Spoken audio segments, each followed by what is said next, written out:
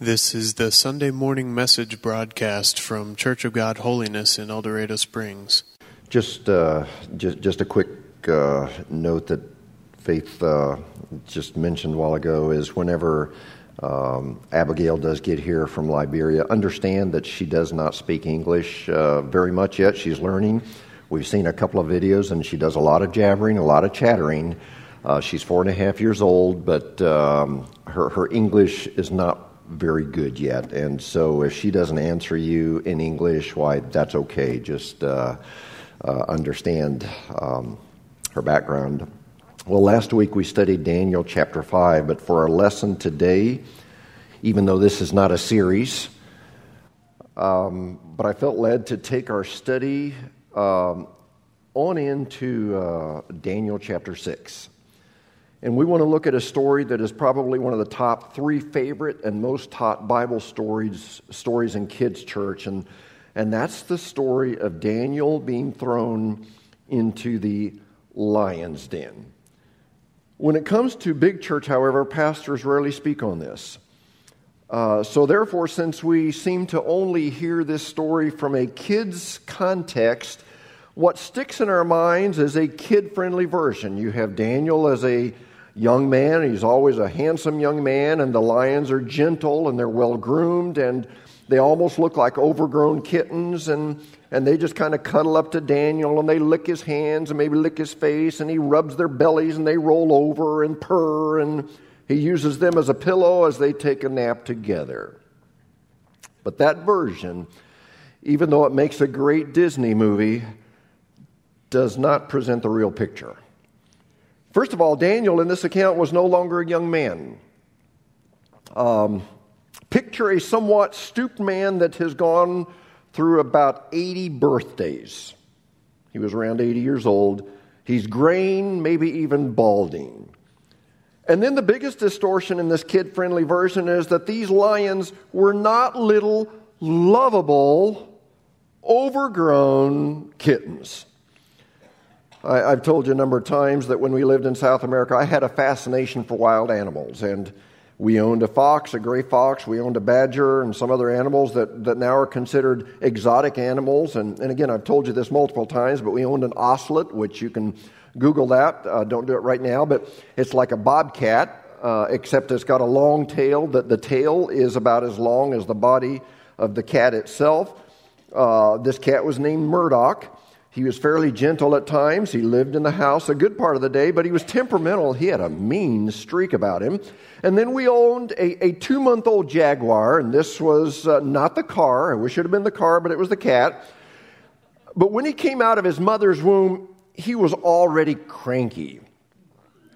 Kind of reminds me of some people I know. And so we didn't keep this jaguar very long. But my limited experience with jungle cats gives me total respect for the king of the jungle. And don't think for one moment that these cats in Daniel chapter 6 were tame, lovable, purring animals. Because at the end of the chapter, when the king saw through the shenanigans that Daniel's colleagues were involved in, Daniel's accusers and wives and children were thrown into the lion's den, and we'll get there, but the Bible says that before they hit the floor of the den, their bones were crushed. Before they hit the floor of the den.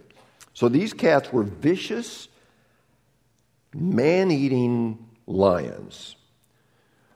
Now, as we look at this account, we could go in multiple directions.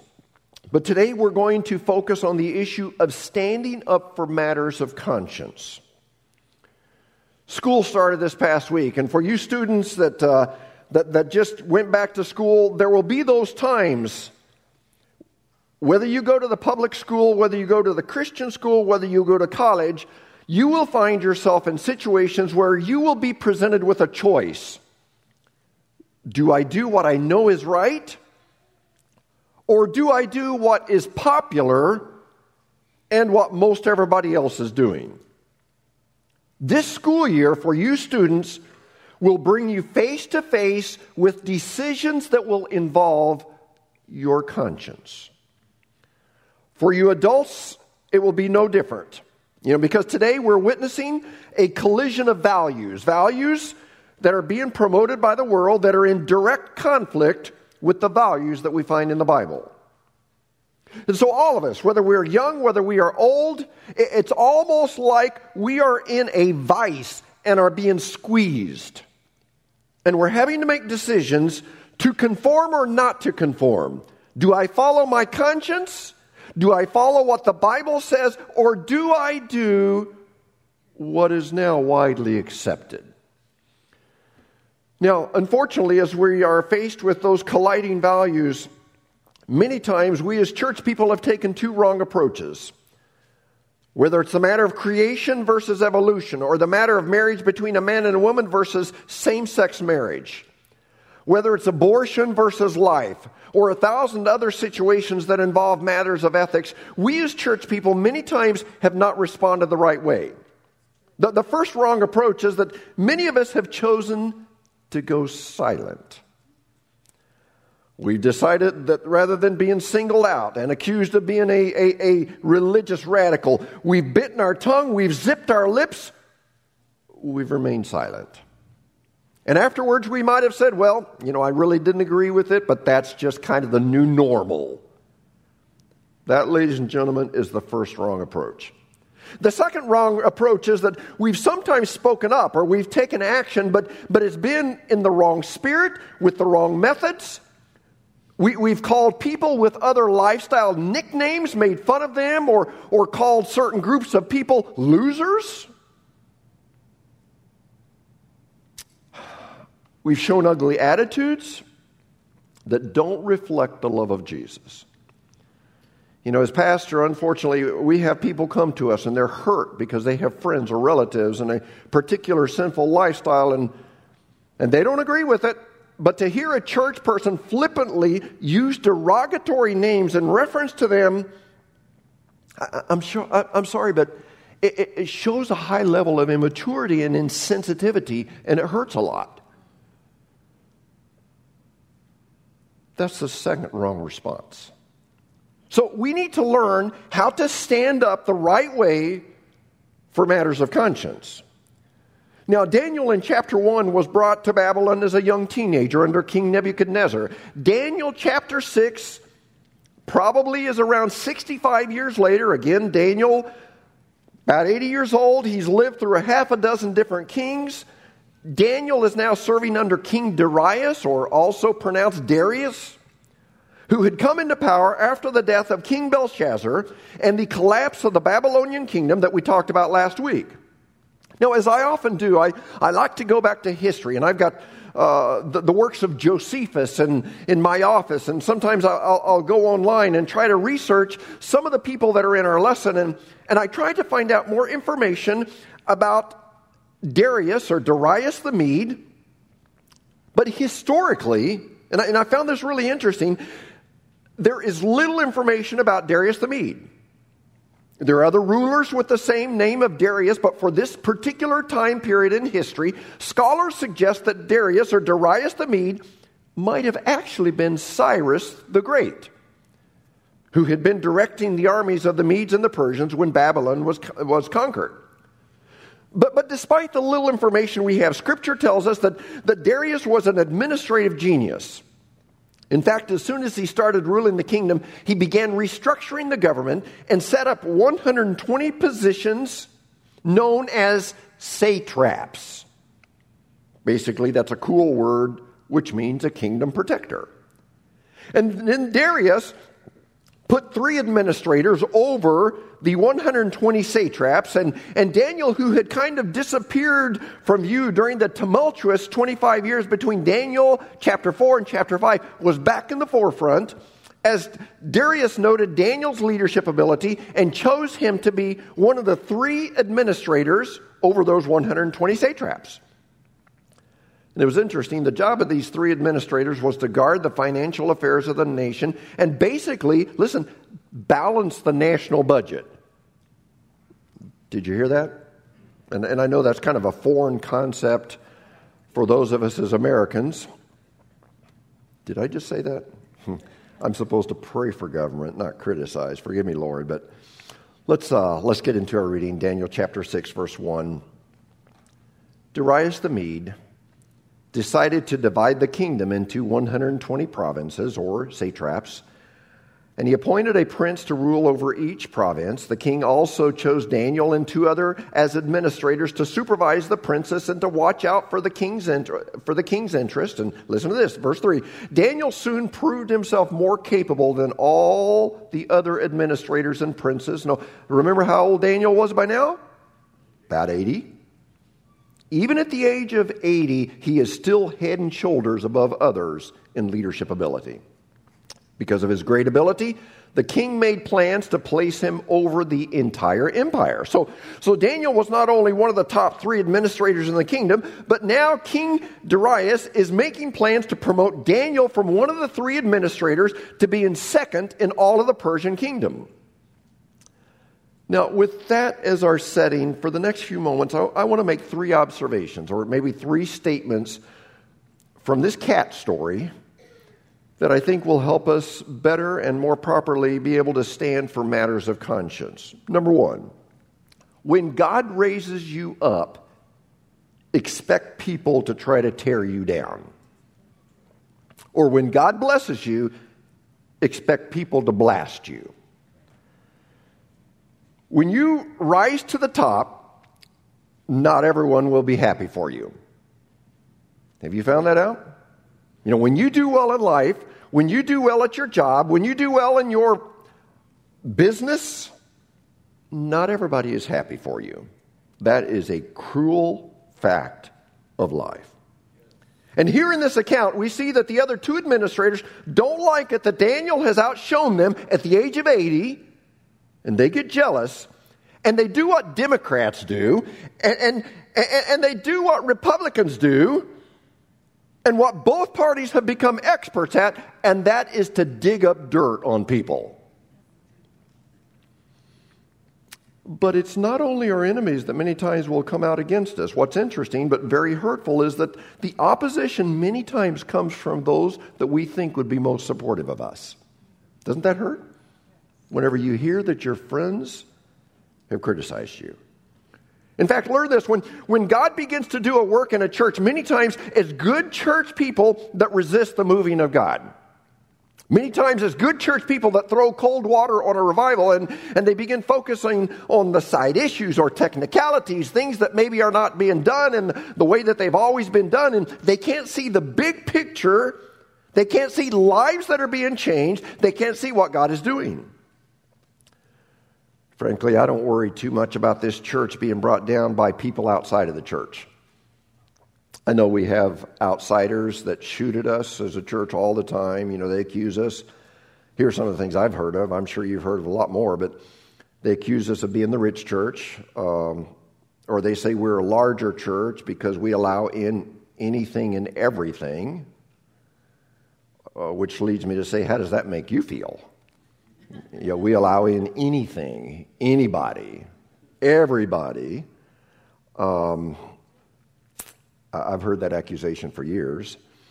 I've heard that, well, we as a church compromise and we don't stand up for anything, and that we have a bunch of hypocrites that attend. And when I hear that from people, I always want to say, well, there's always room for one more.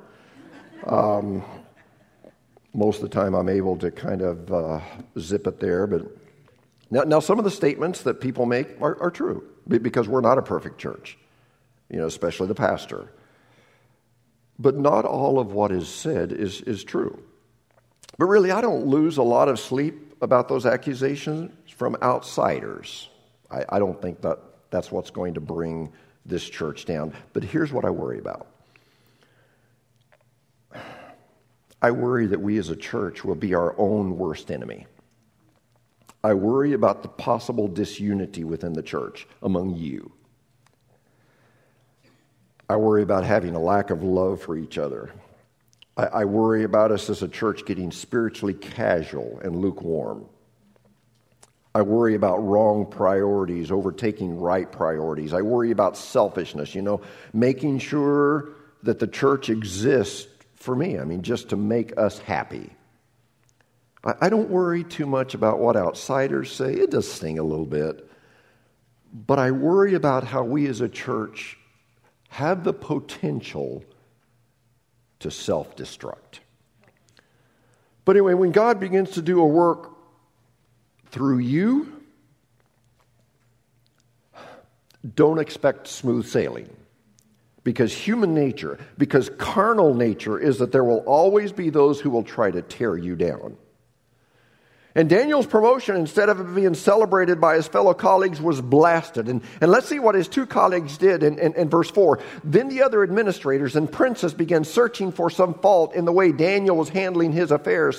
So here's what they did. They said, let's dig up dirt on Daniel. Let's run political ads to smear him. But listen to this. But they couldn't find anything to criticize. Wow. Listen, he was faithful, honest, and always responsible. Can that be said about you? Can that be said about me? Faithful, honest, responsible. Now, I found some people that are honest, but they're not responsible. I found some people that are responsible, but they're not honest. Daniel was faithful, honest, responsible. So verse 5, so they concluded, our only chance of finding grounds for accusing Daniel will be in connection with the requirements of his religion. So the only thing they could find against Daniel was in his religious beliefs. He didn't follow the crowd. He followed his conscience. He didn't bow to the pagan gods. He bowed to God Jehovah.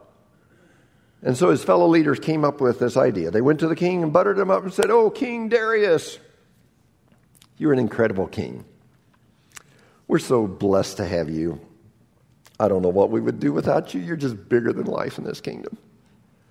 And King, we were thinking about a plan to honor you, and I'm sure you're too humble to do this yourself. We'd like to do this for you. We think that you should consider issuing a law that over the next 30 days, no one can bow down and pray to any god except you. And King Darius, surely no one would ever refuse to bow down to you because you're loved and you're respected by all. But if there should be any renegades that would end up praying to another god, then they would need to be punished for their insubordination. And I don't know, maybe King, they could be thrown into the lion's den. There probably wouldn't be anybody, but maybe that could be the punishment. What do you think about that, King? And well, King Darius was like many kings. You know, kings often became very vulnerable to pride.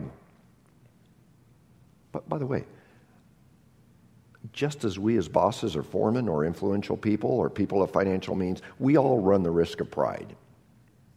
The more successful you become, the greater the temptation to become prideful. And so I'm sure King Darius was flattered and said, oh, shucks, you guys are embarrassing me. But he liked the idea. And he said, go ahead, draft up the memo. I'll sign it, put my seal on it, and if for the next 30 days any so-and-so prays to any other god but to me, bows down to them, they will be lion's lunch. Well, naturally, this created a problem for Daniel because Daniel did not worship idols. He did not worship people. He worshiped God. And part of his worship to God was evidenced by being a man of prayer. And you could just about set your clocks to Daniel's 3 daily prayer times. So how did Daniel respond? You know the account. You could tell it in your sleep. But verse 10, when Daniel learned that the law had been signed, he went home and knelt down as, what's that word? Usual. He had regular times of prayer.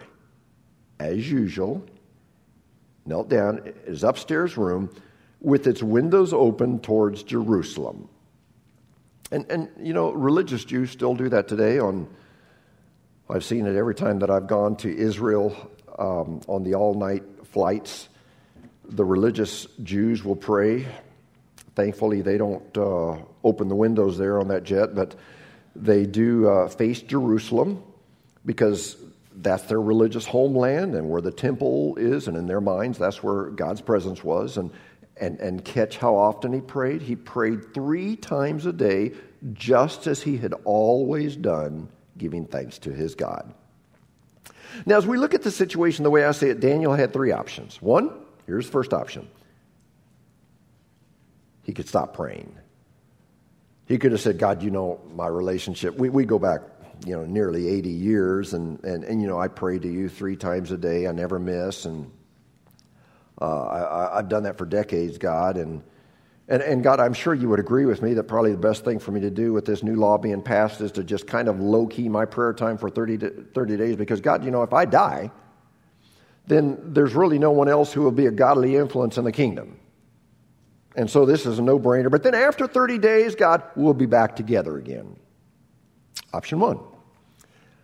I wouldn't have chosen that option. I don't think you would have either. But here's this second option is one that I probably would have chosen. I would have probably just closed the window.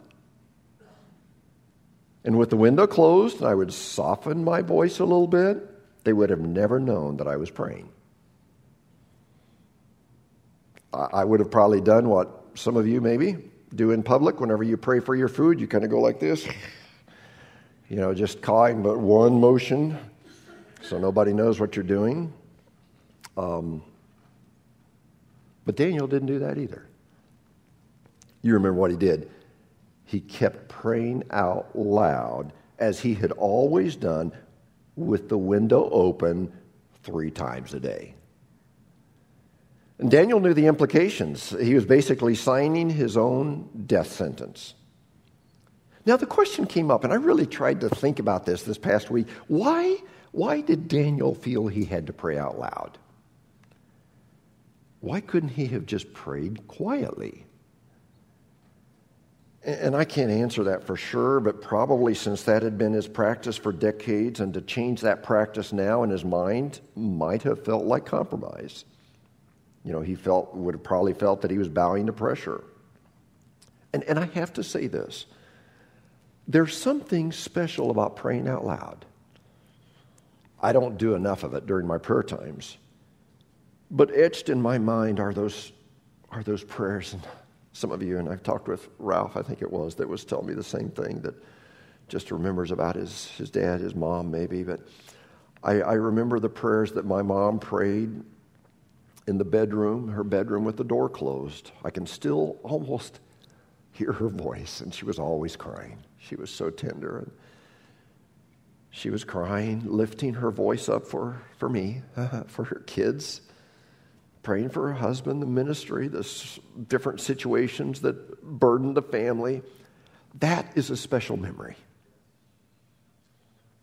I never want to forget that voice that just kind of, I can still hear my mom praying out loud.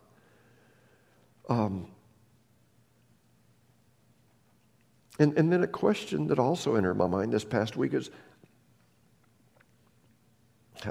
how many of us would have kept praying, out loud with the window open? Would you? I think some of you would say, "Oh yeah, God can count on me. I'm committed. I'm strong. I'm not going to let a little bit of intimidation change my style." But then my follow-up question would be, okay, you say you would have left the window open and you would have prayed out loud. Here's the question I have. Do you have consistent set prayer times right now? And I'm not talking about prayer times that are just on the run. But I'm talking about prayer times that your family knows about. And they will not bother you during those times because they know you have an appointment with the Lord. Or, how about this question? Would you even pray out loud in public settings? What if I called on you to pray this morning? And I won't. Well, maybe I won't. Would you have the courage to lift your voice in prayer in a public setting? And if we struggle with those questions, I have serious doubts that we would have done as Daniel did. So how did Daniel have that kind of courage that allowed him to stand for matters of conscience? Well, that leads us to the second observation. Kneeling to pray is what gives you the strength to stand. Now, I don't necessarily mean that you have to kneel to pray, even though that's what Daniel did. And there's something that just feels right about praying on your knees. Now, I don't do enough of that either, but I think the point here is that having regular times of prayer is what gives you the strength to stand when there is a collision of values and when you deal with matters of conscience.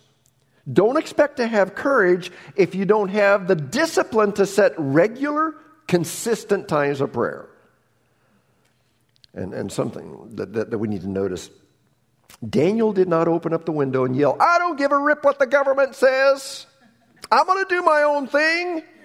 You know, today we would go to Facebook and lash out at the government. Nor did Daniel try to form a resistance movement against this edict and plan a march at the king's palace.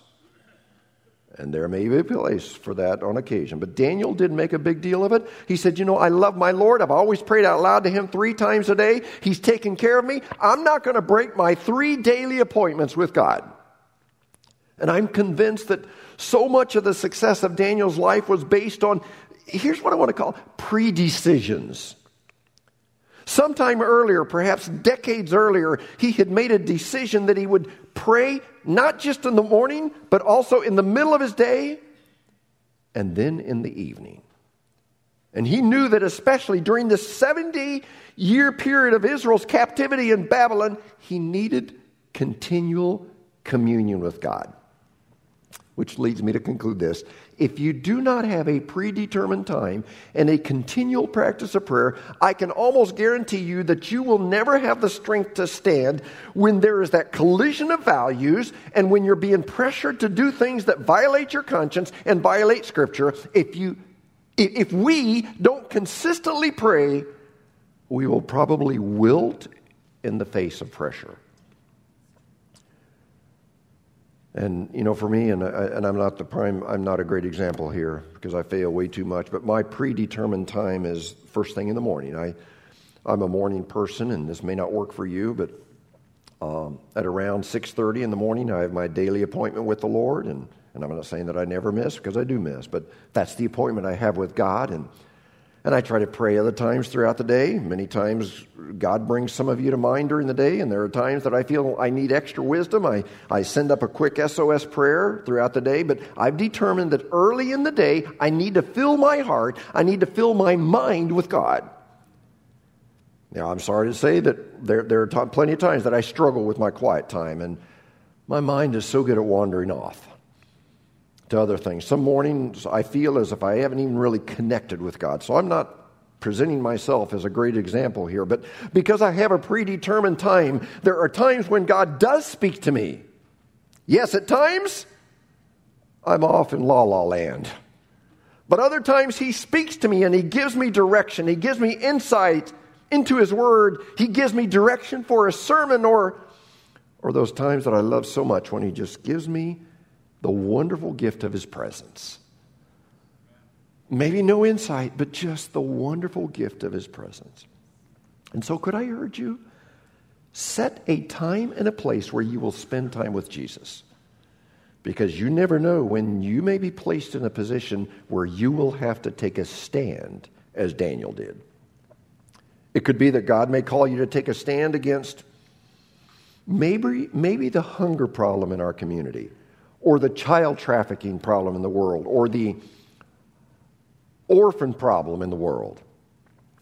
It could be that God will call you to take a stand in this community against the alcohol problem, or maybe against the drug problem. It could be that you may be asked to take a stand in the classroom against some teachings that don't line up to the Word. It could be that God may ask you to take a stand and say no to some things that your friends are urging you to do. Or it could be that God will call you to take a stand in your own family and not allow certain television programs to be played in your home because there's too much violence, too much flesh, too much language, wrong values, and you have to say to your family, I'm sorry, I've been way too casual about this, but we're making some changes in our home.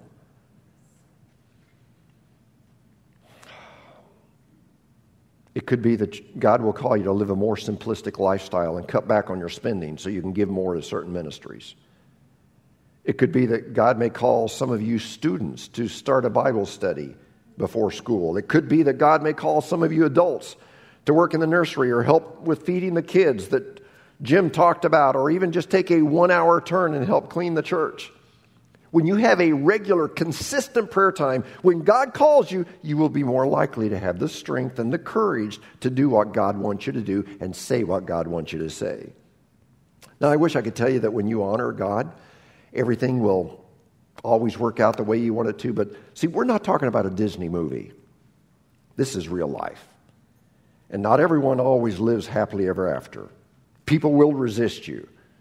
People will hurt your feelings. There are no guarantees that there won't be hurt and disappointment, but I can make this promise, which is our third point. When you do what is right, you can always trust God with the results.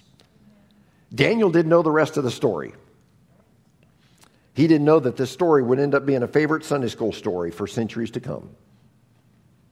All that Daniel knew was that for 80 years, God had been faithful to him, and no matter what, he had pre-decided that he would be faithful, period. But God, what ifs? Or but God, how come? Or but God, this doesn't seem fair.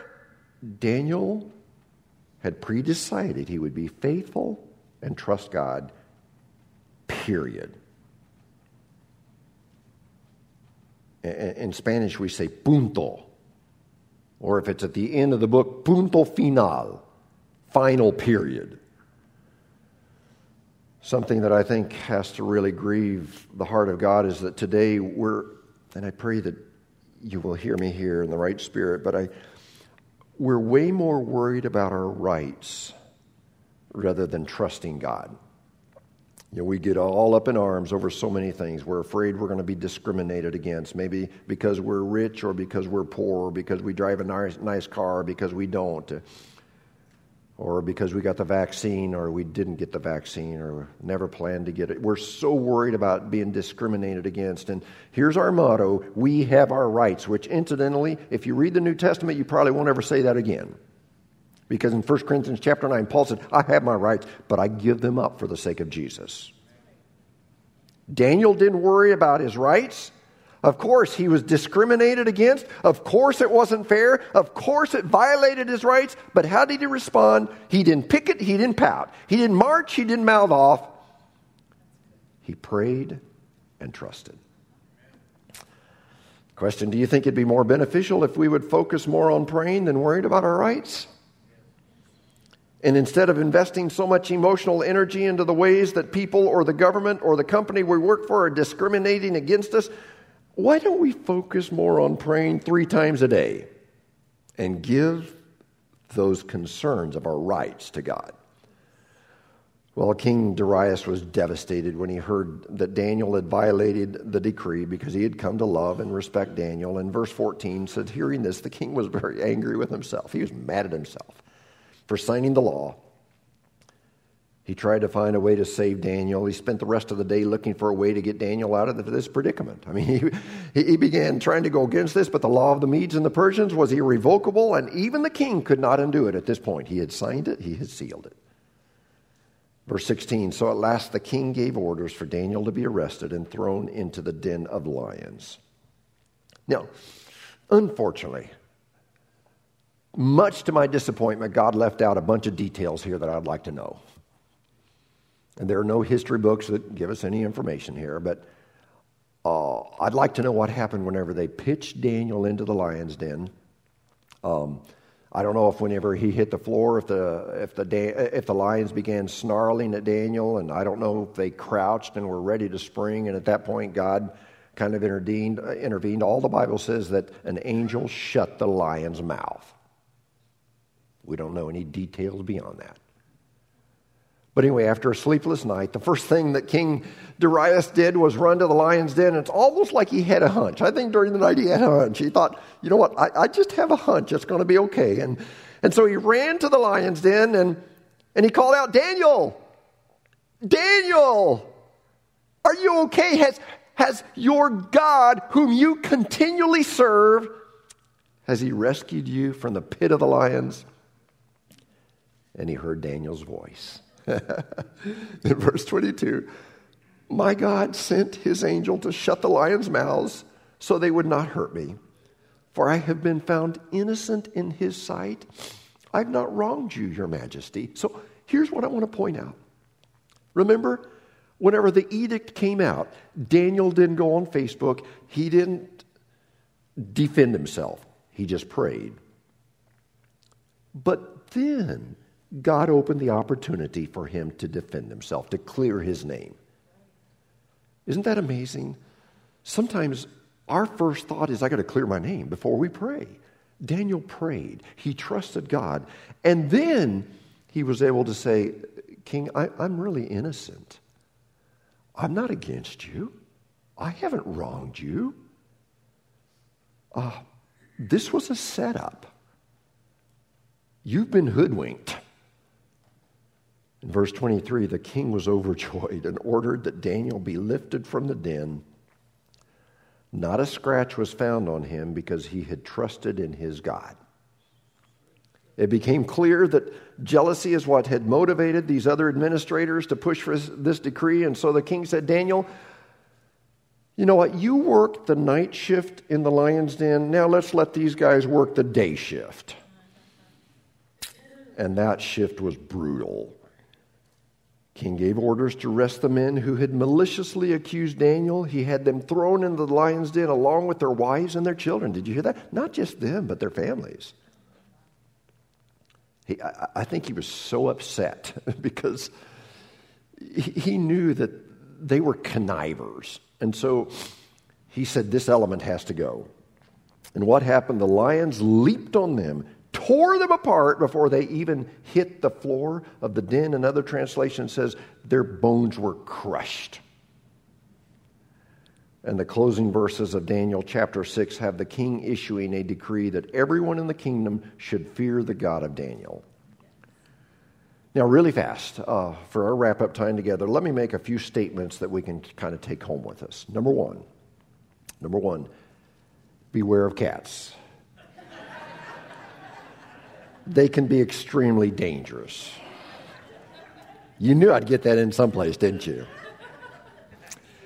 Actually, number one, even at the age of 80, Daniel was still willing to be involved in leadership. Some of you are 80 here this morning, nearing 80. If you are a senior, we need you. We want you. Don't ever say, well, I've served my time. We need your experience. We need your leadership. We value you. Number two, regular and consistent spiritual disciplines are the key for being able to stand for matters of conscience. If you're not praying consistently, if you're not praying systematically, you will probably react in one of the two wrong ways. You will either be silent or you will be ugly. So make sure you have regular, consistent, daily times with God. This next one kind of ties in with the previous one. Your first priority should always be to pray. If you're accused falsely, if you're treated unfairly, and you will be, if you feel like you're discriminated against, and you will be, don't overreact. Be steady. And your first priority, before you go to Facebook or Instagram, before you defend yourself, is to pray. And then more than likely after you pray, God generally opens the opportunity for you to be able to defend yourself, but always pray first. Another statement I want to make is don't worry so much about your rights and what is fair. Life's not fair. Just accept it. Quit whining. Life's not fair. That's the way it is. Someone close to you, probably somebody from the church, will hurt you. That's a product of this fallen world. You can't change that. But you can make sure that you don't get bitter and cynical over it. And then, after you pray, after you do what is right, trust God with the results. It may not always turn out like you would hope. The lions may have you for lunch. But regardless, trust God to take care of you. You know, there are a lot of people that are in the faith chapter that were heroes of the faith, and it didn't turn out. Not everybody lived happily ever after, but you know what? One day they will live happily ever after. One day there is a reward for faithfulness. So, you know, we need to be honest, faithful, steadfast. Let's just do what is right regardless and have the right attitude. God, I know this has been a favorite story down through the years.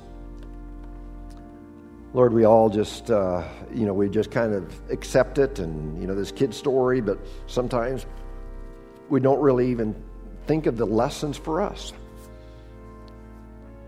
And so, God, I pray that as we are living in a world with the collision of values and moral values, ethical values, Lord, our whole seemed like education system today is kind of warped, and Father, whether it's at a high level or lower level, it seems like there are lessons that are just kind of being jammed into our kids' brains that, Father, are false. And I pray that we would be able to sort through that, and Lord, with the collision of those values, that we would be able to take a stand whenever it's the right time. But God, help us to be faithful, honest, steadfast, responsible.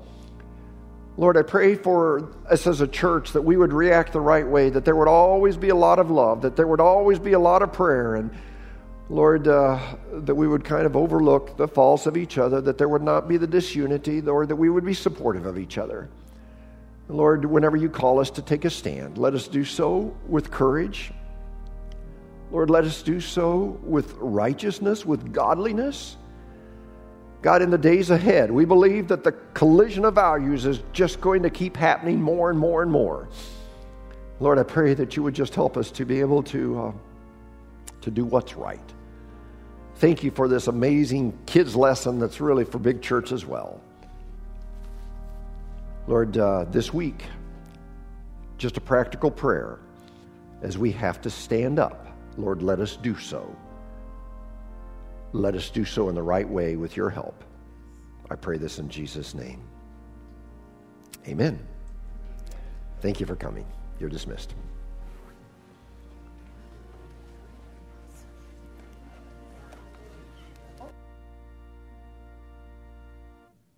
You've been listening to the Sunday morning message broadcast from Church of God Holiness in El Dorado Springs. Our messages are archived at www.eldochurch.com, or to order compact discs or DVD videos of the messages, call the church at 417-876-2200. Thank you for listening.